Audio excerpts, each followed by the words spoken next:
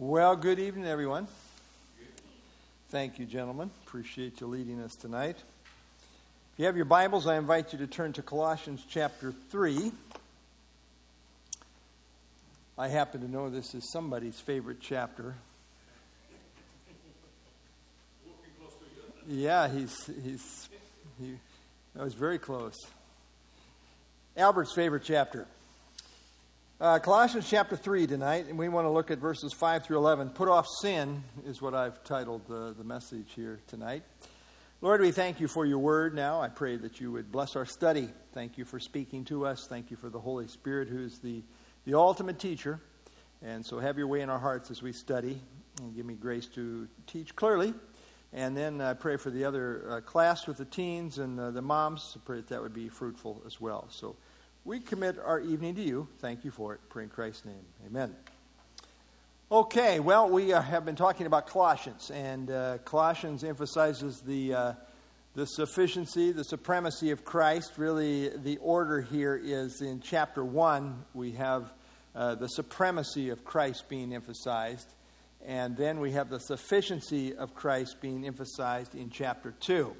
We move into chapter 3, and the emphasis here is that we need to live according to who we are in Jesus Christ. And as believers, we have been raised to life with Him. We are in union with Jesus Christ. It says, seek those things which are above. Set your mind on those things above. That's where Christ is. Above all the things down here to distract us. Set your mind on things above. And then also, as we move on there in chapter 3 and verses 3 and 4, we find that we died with Christ. You died. And it goes on to say, and your life is hidden with Christ in God. It's a beautiful description of what we were talking about last Sunday night, of being in Christ. Our life is hidden in Christ. Hidden, as it says there, with Christ in God. And then verse 4, when Christ, who is our life, He is our very life. And when He appears, we will appear with Him in glory. So note this, it's all about our position in Christ. We're dead to the world. Our identity now is with Jesus Christ and our union with Him. And now we are to live accordingly. That's what we see in verses 5 through 11. So our practice is to now match our position. And so let's have somebody read verses 5 through 7. Chapter 3, 5 through 7. Who wants to read that for us tonight? Yeah, Jeff? Therefore, put to death your members which are on the earth: fornication, uncleanness, passion, evil desire, and covetousness, which is idolatry. Because of these things, the wrath of God is coming upon the sons of disobedience, in which you yourselves once walked when you lived in them. Okay, thank you. So, therefore, in light of our position that he has just described in verses 1 through 4, in light of our union with Christ, therefore put to death your members. Now, this is one case where you probably don't want to be a member. I'm just kidding. That's a bad joke. Therefore put to death your members which are on the earth.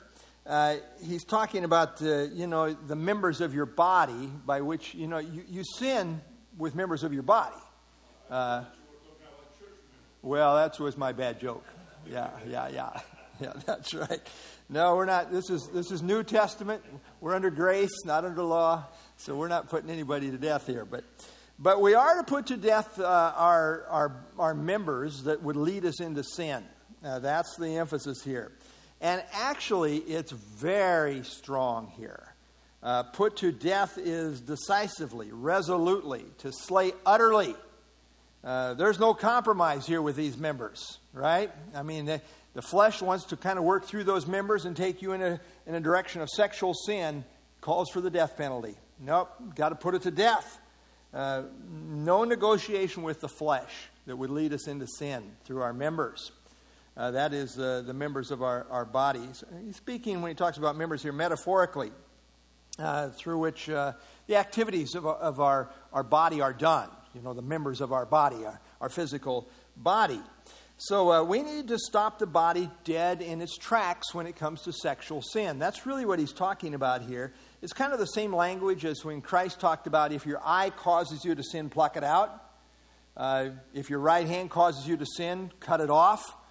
We don't think he was talking literally. He was using metaphorical language to say, take decisive action. This is what he's talking about here. Take decisive action when he says, put to death your members which are on the earth. We talked about unbiblical asceticism in chapter 2. Man-made asceticism. You're spiritual because you don't do this or, some regiment. But here's what we might call biblical asceticism, right? There are some things you are to refrain from, and especially when it comes to this whole issue of sexual immorality. We are to take up our cross. Cross is a picture of death. We are to take up our cross daily and follow Jesus Christ. So note my next slide here. The essential idea is to radically deal with sin that wants to work its way out into our lives through our body. We are dead to sin and to the old man, but now we must apply and practice what is true positionally. Union with God is now the spiritual reality of our lives, and we should live accordingly. By our will, with God's help, we must respond negatively and resolutely to the lusts of the flesh that would seek to use our physical body for illicit purposes. So it's not that these, the pull isn't there. The temptation's not there. It is for us as believers. But we are to put it to death. And then he names a whole bunch of things. Really, pretty much the list here, the first list. He's got two lists here. And the first list relates to sexual sin for the most part here. And so he says fornication. Fornication is the Greek word porneia. And porneia is a broad word referring to all manner of illicit sexual sin. We get the word pornography from porneia. And so, put this to death. It's to die in your life. It's not to have any part in your life is really what he is saying. And, Paul says this all over the place. Very strong statement here in 1 Thessalonians 4. This is the will of God, your sanctification. This is what sets you apart as Christians, that you should abstain from sexual immorality. Don't have to wonder about it. This is clearly the will of God. We are to be a sexually pure people. And then he says uncleanness.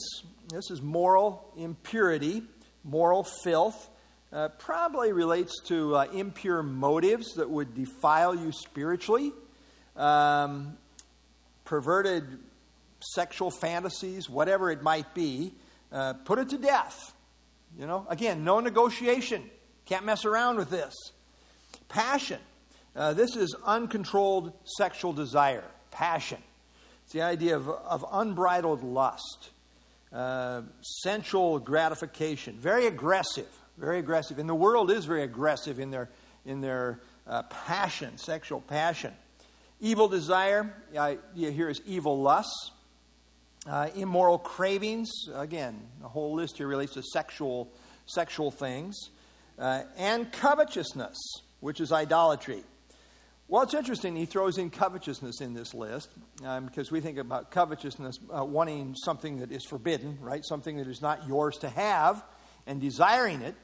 Well, that certainly relates to sexual desires outside the bounds of marriage, that is forbidden fruit. Covetousness literally means to have more than that which is right. And it relates to idolatry. Because you see, to be covetous of that which is forbidden puts it above God. The craving is such that it seeks that and puts it above God. Now God's not in the top position. This desire is. And so sex can be a god. Illicit sex can be a god. And it is for the world generally. They live in this sexual idolatry. We live in a sex-crazed world, and it's really full of idolatry. It's their god, and they're willing to kill for this god. That's why we got the whole debate over abortion and so forth. This is the world's god. Sexual immorality is a god of sorts for many people. They put it above allegiance to the true God. People living in immorality invariably are also committing idolatry. This form of covetousness is the essence of idolatry. Anything forbidden that is put above God is an idol. And so really, again, the whole list here relates to sexual sin is the idea here. Okay, so kill it. Kill sexual sin outright. You can't let it have some room to grow. You can't play around with it. You don't flirt with it. You kill it. Take decisive, resolute action. Strong language here. You just can't fool around with this stuff. People do this, you'll fall. You'll fall. There's a reason the Bible says flee. Flee from sexual sin. You just cannot linger there. You have to just get to the root of this and kill it. You have to take decisive action. All right. Any other thoughts as we... Yeah. I was actually reading today in the book about something related to this, and it was talking about how the world defines these things here and others.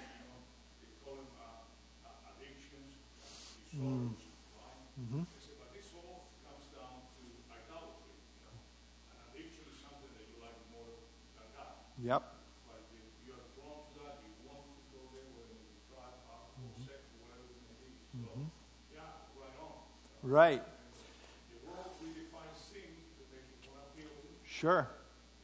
Gives you a kind of an excuse. Yeah. And, there certainly is a form of bondage there. You call this addiction, bondage, whatever you want to call it. There is a sensual bondage. There's bondage to sin. But Paul's going to say, hey, as believers, you're not in bondage anymore. So, but the world is. That's for sure. All right. And they try to tamp it down and make it palatable and excusable and, everything else here. Yeah. Okay. Verse 6, he says, because of these things, what things? Well, all manner of sexual perverseness that he has just described in various ways in the previous verse. Because of these things, the wrath of God is coming upon the sons of disobedience. Now, the idea of wrath is an outburst of anger. I mean, this makes God very angry. And it is coming. The wrath of God is coming, as it says, because of sexual perversion that is prevalent in the world. As we saw earlier, our sanctification sets us apart from sexual immorality. But for the world, they traffic in this. I mean, the world's entertainment. I would say you don't have to listen very long. Turn on any of the main channels right now. You'll find it there in just short order. Probably all of them. It's just constantly there. It's saturating what is being listened to there. So a key reason for the wrath of God coming ultimately on the world is because of sexual sin. That's the emphasis here. It's what defines the world, and God is going to one day judge the world. The wrath of God is coming upon the sons of disobedience because of this. Now, it's very politically correct to tolerate sexual deviancy. I mean, we've even got it codified in our laws now, where you dare not speak against it unless you're a hater. You wouldn't want to be a hater, would you? I mean, we're all about love, you understand, right? So that's why we don't speak against it. Perversion. Perverts the Bible, really, in terms of what really is love. Of course, we want to have the right tone for sure. But this is why the wrath of God is coming. And there's no shock anymore. There's no shame anymore. It is so normalized, sexual perversion of almost every sort out here. Pedophilia is not quite accepted yet, but that's the next great thing I think that we're going to probably be seen in our society as it continues to be dumbed down here. We see it in our laws, we see it in our politics, we see it in our entertainment, we see it in our higher institutions of higher education, in our families, in our churches. I mean, it just saturates the whole of society. But this is why the wrath of God is coming. I mean, it defines the world. It's coming upon the sons of disobedience. This is a description of unbelievers. They are sons of disobedience. Well, if the unbelievers are described, these are those the wrath of God is coming upon, unbelievers, and they're described as sons of disobedience. What do you suppose believers should be described as? How about sons of obedience? And I think that is the overall trait, although we certainly can fall into sin too. That's why he's saying put to death these things, because you too, as a believer, can fall into sin. But notice for the sons of disobedience, it's a pattern. It's a lifestyle pattern. It's habitual versus believers who may fall into sin. And people often say, well, what about David? What about David? What about David? Well, here's about David. Psalm 32. Here's his confession, what he went through. After he fell into sin, tremendous sin. But he says, when I kept silent, before he came to repentance and confession, when I kept silent, my bones grew old through my groaning all the day long. Day and night your hand was heavy upon me. My vitality was turned into the drought of summer, Selah. That's his experience as a believer. You say, well, he was just skating along, living the high life. No, he wasn't. No, he wasn't. It's miserable. Then he says, I acknowledge my sin to you, and my iniquity I have not hidden. No longer was I keeping silent.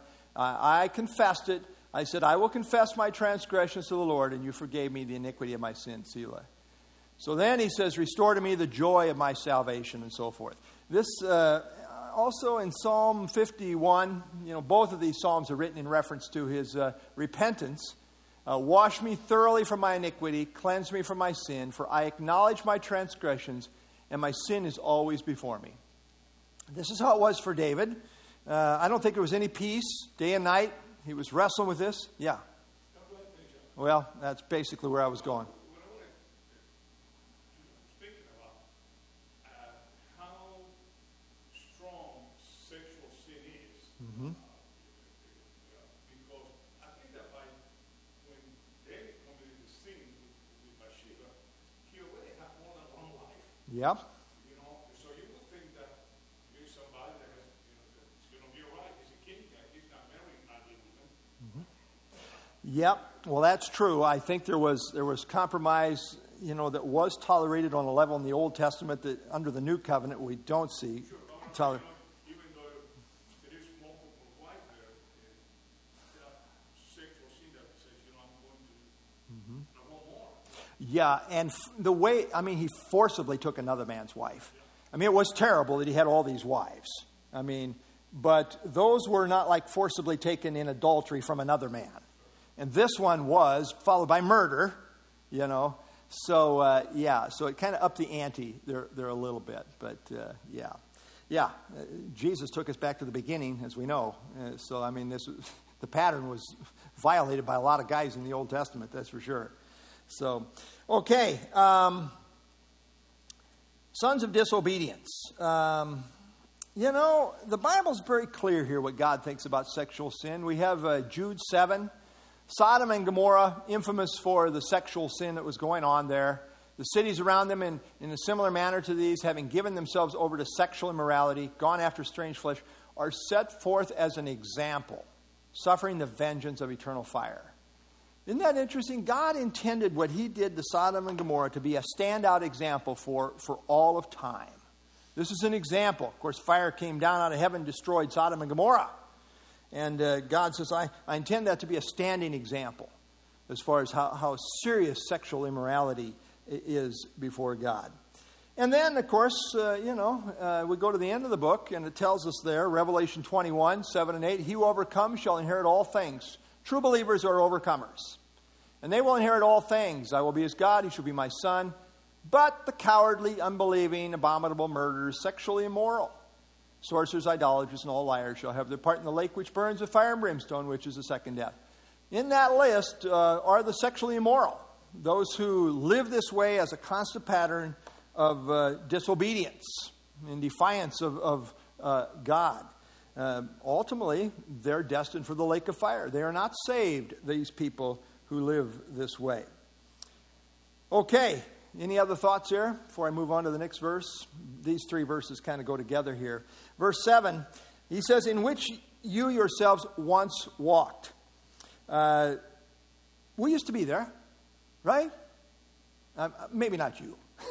I used to be there before I was a believer. I got saved when I was 21. I certainly was not above it. In which you yourselves once walked. We used to live like this, but not anymore. Christ has come into our life, has changed our lives. And this is what Paul says in 1 Corinthians, all over the New Testament, just one reference here. He says to the Corinthians, do you not know that the unrighteous will not inherit the kingdom? Do not be deceived. Don't be deceived. And I think he says that because there's always these people say, well, yeah, we can be Christians and still kind of live this way. No, don't be deceived. Now, the fornicators, idolaters, adulterers, homosexuals, sodomites, again, he's got all of these things kind of relating to that first line, sexual perversion. And nor thieves, covetous, drunkards, revilers, extortioners will inherit the kingdom of God. And then he says, and such were some of you. Yeah, we used to be here. Some of us lived like this. Such were some of you, but you were washed, sanctified, you were justified in the name of the Lord Jesus and by the Spirit of our God. So he makes a clear contrast. Such were some of you, but's a contrast word. That's not where you are now, in which you yourselves once walked. He didn't say which you're still walking. We're still all living like this. We're Christians now, but no. In which you yourselves once walked when you lived in them. Again, this is a way of life. It's a way of life. And prior to conversion, this was the attitude. This was how we carried on in relationship to immorality. We lived in it. It saturates. I used to work in a shop. All the jokes all day long were sexual innuendos, just constantly. I mean, almost all of them. I mean, once in a while somebody might tell something clean, but that'd be almost a miracle. I just lived there. You lived in them. That's what defines the world. No wonder the Bible draws such a clear line of distinction between what separates us and what the world lives in. This is where the world lives. All right, any other thoughts as we wrap up this? Yes.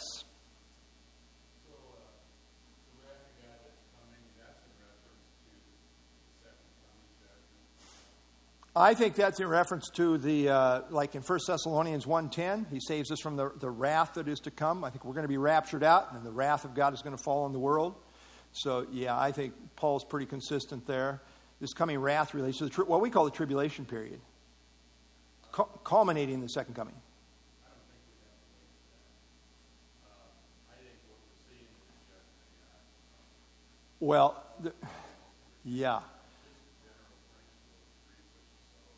Sure. I mean, there's all kinds but we're still living in the age of grace. I think this worldwide judgment that is going to come upon the whole world is really, again, the 70th week of Daniel, the tribulation period, the wrath of God generally that's going to come upon all these sons of disobedience. The whole world really relates to that tribulation period. So even as bad as it is, Sodom and Gomorrah, the day before the fire fell, hadn't fallen yet. But then it did. And so, yeah, I think, certainly there is a turning people over, societies and everything else. Romans 1, giving people over to a reprobate mind where they do these things that are not fitting. I mean, that's a form of judgment too. That's maybe what you're talking about. Yeah.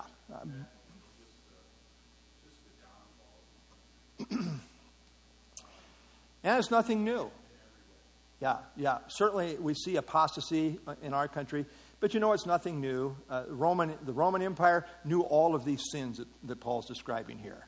I mean, the Nero and the Caesars. I mean, these people were vile people. Nothing new under the sun here, really. Yeah. Paul didn't write Romans 1 and all these verses in the Bible. No. It was very common in the Roman Empire. I mean, all of this stuff. And you go back to the Old Testament. I mean, there's nothing new under the sun here. We had a Judeo-Christian ethic underlying our society, and it was God blessed. No doubt about that. But welcome to post-Christian America, my friends. Yes? What always blows my mind is people that feel they're in the Word, and if you say to them, well, what about what it says in Colossians? Yeah. And they, as much as say that doesn't apply to me. Wow. You know what I mean? Yeah, I do know what you mean. That gets kind of scary. Yeah. Yeah, that's like somebody that's doing it a little worse than I'm doing it. I don't know. That gets kind of scary, honestly. I think you should maybe do what Paul says to the Corinthians, who had some real problems with the flesh there. Examine yourself. Make sure you're even in the faith. I even had someone say, you can't take that literally. Oh, wow. How am I supposed to take it then? It's like, how am I supposed to take it if I don't take it literally? Oh, my goodness. I think he stumbled all over himself to make it clear. Yeah. You know, I think that 1 Corinthians 6 is a good text, like, because it says that righteous will not inherit the kingdom of God. Right. So last week I was listening to somebody, and they were talking about a person who claims to be a believer, but is really living immorality. And this person, she would continue to say, well, I'm a believer, I'm a believer. Mm-hmm. No, you're not. Yeah. 1 Corinthians 6 says, you will not inherit the kingdom of God. Doesn't matter what you say. That's right. This is what God says. And I personally think, I'm coming to you, Andrew. I personally think that's why the emphasis there is do not be deceived. Because these people, they do try to deceive us. They try to say, well, I'm okay. I'm a Christian. It doesn't really apply to me. Don't be deceived. You're living this way. Yeah, Andrew. Something that kind of came around in the month leading up to the wedding, and people's works are discovering that, oh, you're engaged, oh, you're getting married. It's like, yeah. And then afterwards, it's like, oh, yeah, so we spent the week moving into my fiance's house after the wedding. And it was like, oh, cool, we're living together. Like, it's such a shock Yeah. to these people who, even some of them who are claiming to be Christians, and it's, when I talk about stuff for some of you, like, it was kind of incredibly eye-opening that the thing that sets us most apart is our sexual purity. Yep. That's the thing that people are diving into and just want to make it. Mm-hmm. And the believers who are like, no, I'm not going to live with my fiancé until we after we're married. Yeah. I'm holding myself to the truth and what God says I should do. Yeah. And it just doesn't, and it's like, wow, like one lady literally said, I'm impressed. It's like, this doesn't happen. Yeah. People, and it's shocking to them. Yeah. I think it's one of the greatest things that we as believers can have for their testimony. Amen. And praise the Lord for your testimony. I mean, you're absolutely right. It's a rarity now, even among those who call themselves Christians. I could not believe it when my daughter went to Moody Bible Institute. The amount of immorality that was going on, even in my daughter's dorm room. I mean, I went crazy, of course, and let Anyway, we don't need to go there, but it's just amazing. It's everywhere. Praise the Lord for those who, hey, my Christianity is real. It really does make a difference in my life. I think that's authentic Christianity. Many will say, Lord, Lord. Yeah. And one of the things that I've been kind of coming to terms with is a lot of times in the workplace, my testimony, I think like, well, I declare that I go to church. That's enough. They know I'm a Christian. But Yeah. lately, it's just like, how many people go to church? And it's like, that doesn't mean anything. Right. And so, like, my testimony needs to be more vocal. I need Yeah. to be actually proclaiming individual truths. Christ is the only way to heaven. We should not be living in sin. Yeah. Declaring these things vocally instead of just, it's like that old saying we grew up, it's like, I should preach the gospel with my actions. Yeah. And it's like, you need the words. Yeah. Otherwise it doesn't, Right. because the world is so deceived, they don't get it. Amen. The only way is going to be the vocal proclamation of the word. Yep. We need both. We need orthodoxy and we need orthopraxy. We need the verbal. We need the living it. We need both. If one of them's missing, there's something wrong. Yeah, for sure. All right. Well, that's good. Yes. I'm sorry, Michael. Didn't mean to overlook you. Correct me if I'm wrong, but it almost seems like there's a whole other level to this, like where sexual sin is constantly being addressed in the New Testament because it seems like it's one of the most enticing and one of the most common sins for unbelievers and believers alike, which could just be a natural state of man thing, but it could also be that is an area that Satan attacks people so much, whether it's because they're vulnerable or not. Well, based on my understanding, sex was created before the fall. And it seems like, based on the New Testament, that in some way, sex is like a reflection, it's almost like a typology of the union of Christ and the church, maybe even the Trinity,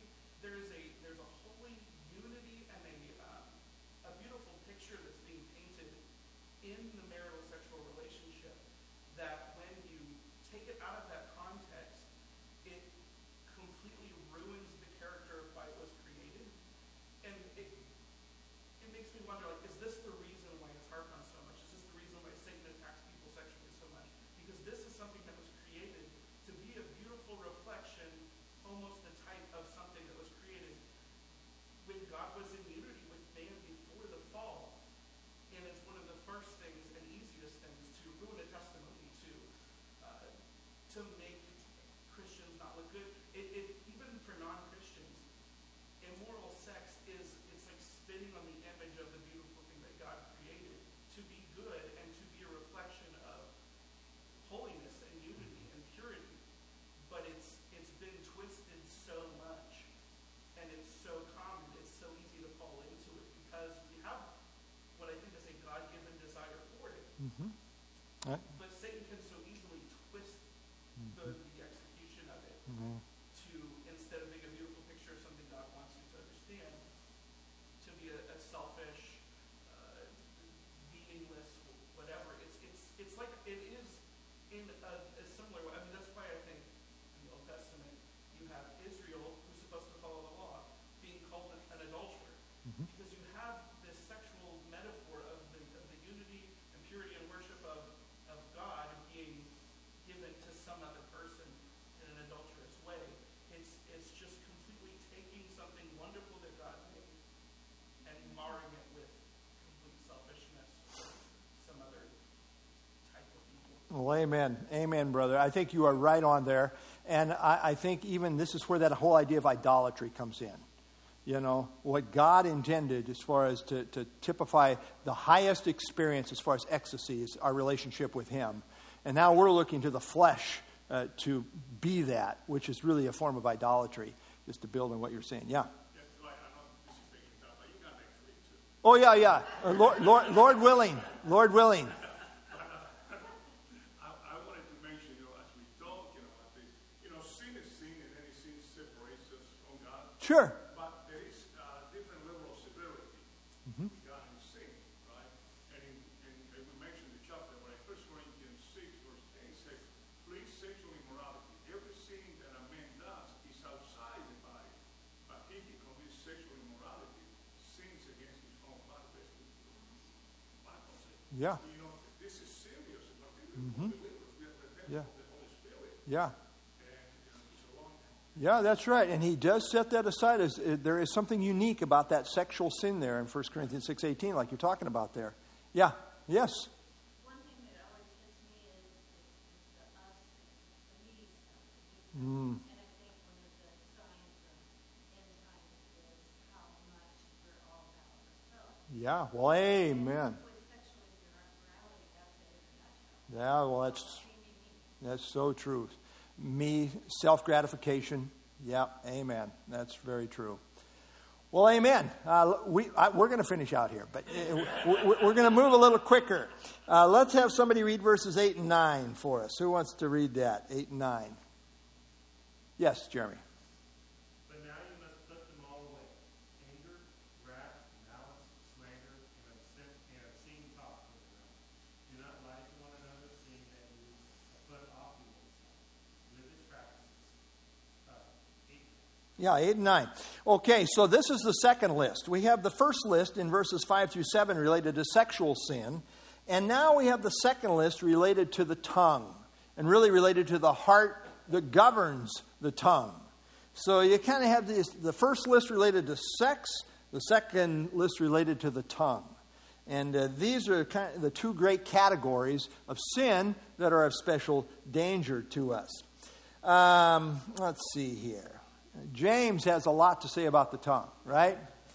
We all stumble in many things. If anyone does not stumble in word and what he says, he's a perfect man. He's mature, able to bridle the whole body.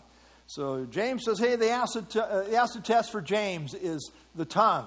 Now, Paul has a lot to say about it here, too.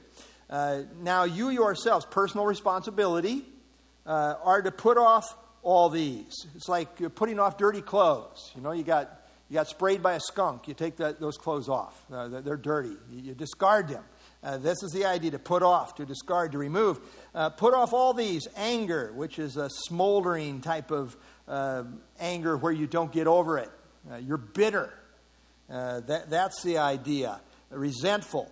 Wrath is an explosion, a violent outburst, where you have a short fuse, lack of self-control. Malice is the idea of ill will. It wishes bad on people. I really wish you'd get run over by a truck today. That'd make my day.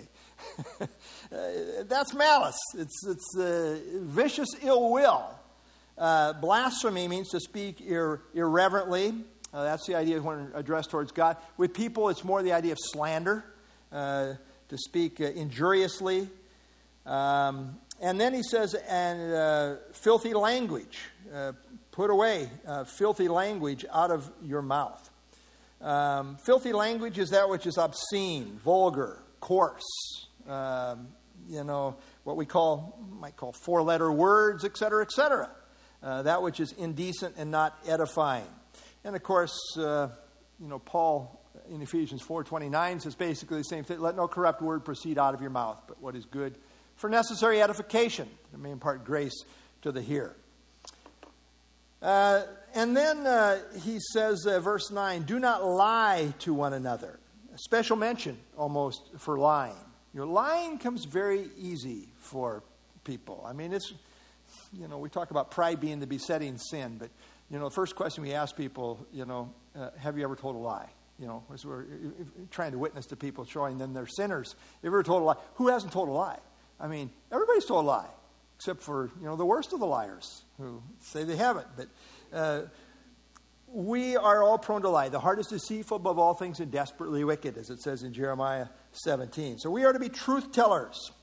And then he says, by the way, I really think the worst form of lying is religious lying. For John, when he talks about all liars will have their part in the lake of fire, I really think he's talking about people who lie about their relationship with God. If we say that we know him and keep not his commandments, we're a liar. Truth is not in us. So I think there are people that lie. They lie to God, they lie to others, they lie to themselves about their relationship with God. That's what John consistently has in view. And when he says all liars, I think he's specifically talking about those who lie about their relationship with God. But here he's talking to believers. Do not lie to one another, since you have put off the old man with his deeds. Now, he's been talking about our practice. And he says to put off all these in our practice. Put it off like discarding old dirty clothes. Don't let that be a part of your experience. But now he comes back to our position. Since you have put off the old man with his deeds. This is positional reality. We have put off the old man. In conversion, this has already happened. We have put off the old man. And and with his deeds. Romans 6, we're already dead to sin. The old man and all that he did has been discarded like an old dirty suit. You got rid of that person. You are no longer that old person. All the spiritual relationships of your life are now changed. When you came to Christ, it involved change. He changed you from the old person you were to a whole new you with a whole new nature. So your whole identity, spiritually speaking, is now new. You're a new creation. And the old things have passed away, new things have come. All right. I'm cutting out some of my notes here, but yes. Jeremy? Part of some of your notes probably was in reference to Proverbs 6. No. No? It could have been, though. I love Proverbs 6. Yeah. I was thinking very much in that vein. 6:16 says, there are 6 things that the Lord hates, 7 of them are an abomination. Haughty eyes, a lying tongue. We can't touch that in this book. Later on, it also says in verse 19, a false witness who breathes out lies, and one who discords, who sows discord among his brothers. Yeah. So multiple times we see, keeping this in Proverbs, it's the tongue. Yeah. And what comes out of your mouth. And Oh. multiple times we see in Colossians here as well. Yeah. What comes out of your mouth. Yeah, that's a good observation, Jeremy. Tremendous emphasis in Proverbs on the tongue, for sure. That's good. That's good. Very good. Okay, let's have somebody read verses 10 and 11. Who wants to finish this out, 10 and 11? Yeah, Jeanette? And to put on the new man, who is renewed in knowledge according to the image of him who created him, where there is neither Greek nor Jew, circumcised nor uncircumcised, barbarian, Scythian, slave nor free, but Christ is all and in all. Okay, thank you. So we have put on a whole new man. We have a whole new identity in Christ. We have a brand new nature that's now wed to the Holy Spirit. And this is our whole new identity that we have in Jesus Christ. I quoted 2 Corinthians 5:17. If anyone is in Christ, he's a new creation. Old things have passed away. Behold, all things have become. All the relationships of life are now different. Let's see here. Oh, that's my verse right there. I got some other slides here. Let's roll through them here. When it comes to the old man and the new man, don't think in terms of the old man merely referring to the old sin nature, what is called the flesh, and the new man merely referring to your new nature. It's more than that. Think in terms of the big picture of your whole identity. The old man is everything you were as an unredeemed person. That's the old man. It was your total identity before you were saved. Now the new man includes your new nature, but it's a totality of who you are now in Christ. It's the whole new identity you now have in Christ. Oh, yeah. I don't have time to really get into this, but, as an unsaved person, you're alive in your soul. I mean, they do have the mental faculties. They can think and comprehend. They have feelings, emotions. All of those things relate to the soul. But spiritually, they're dead. They're dead in sin. They don't have a relationship with God. And so, but now we're alive in our soul too. They are too. But now we have a new nature. And we're dead to sin. Dead in sin, dead to sin. We have a new nature that's now wed to the Holy Spirit. We have a whole new spiritual identity. One more slide here. 1 John 3:9, whoever has been born of God, and he's talking about the new nature here. Born of God does not sin. The new nature never sins, for his seed remains in him. He cannot sin because he has been born of God. So, that new nature which is wed to the Holy Spirit, that new nature doesn't sin. Now, we still have the flesh, and I think this is where this comes in. Beloved, I beg you as sojourners and pilgrims to abstain from fleshy lusts which war against the soul. That's the realm where we struggle here. All right. Notice he talks about we put off the old man. That's been discarded. And we put on the new man, who is renewed in knowledge according to the image of him who created him. Interesting. Renewed is the idea of transformation. There's a transformation that's going on, and it involves a growth process. Here in Romans 12:2, do not be conformed to this world, but be transformed by the renewing of your mind. So we're talking about the mind here. And we're talking about knowledge, renewed in knowledge. Notice it doesn't say renewed in your experience. Well, yeah, your experience enters in, but knowledge, what you know, and then living accordingly. And then we are being, as we grow in our knowledge of Jesus Christ, we're being conformed to his image, according to the image of him who created him. Unbelievers are still in the image of God. It's effaced, but it's not completely erased. But now as we have come to know Christ, little by little we're being conformed back into the image of Jesus Christ. And that's what Paul talks about in 2 Corinthians 3:18. We all with unveiled face, what we're looking at, beholding as in a mirror the glory of the Lord. Our focus is on Jesus. Are being transformed into the same image from glory to glory. From one level of glory to another level of glory. Little by little, just as by the Spirit of the Lord. So the Spirit of the Lord uses that beholding as we are looking unto Jesus. Little by little, we are being conformed into the image of Jesus Christ. We're becoming more Christ-like as we go along in keeping with our new identity. And then he says, verse 11, where there is neither Greek nor Jew, we're one in Christ. And say, well, we got different races. Not in Christ. It's not the emphasis spiritually. Circumcised nor uncircumcised. Jewish religion versus other religions, pagans. No, we don't have that division in Christ. Barbarian or Scythian. Barbarian refers to those that are, uncivilized. Barbarians. What are you, a bunch of barbarians? Uncivilized people. The Scythians were considered savages. They were the worst of the barbarians. In fact, the Scythians, when they killed their enemies, they liked to drink their blood. I guess just to make a point, but, Josephus called them just a little bit better than wild beasts. They were called the savages. Slave nor free.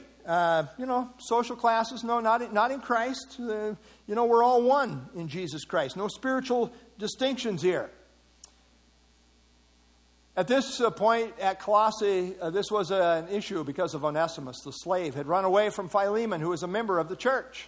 Having been converted by Paul, he was now returning with Tychicus, who was the carrier of the letter to the Colossians. He also had a special letter from Paul addressed to Philemon on behalf of Onesimus. This letter in our New Testament is called Philemon. So it's interesting. You got some slave-master issues going on behind the scenes here at Colossae. He's saying, hey, in Christ, we're all equal here. We're all brothers, sisters.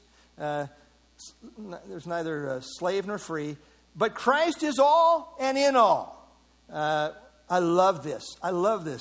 Christ is all. He's everything to all of us.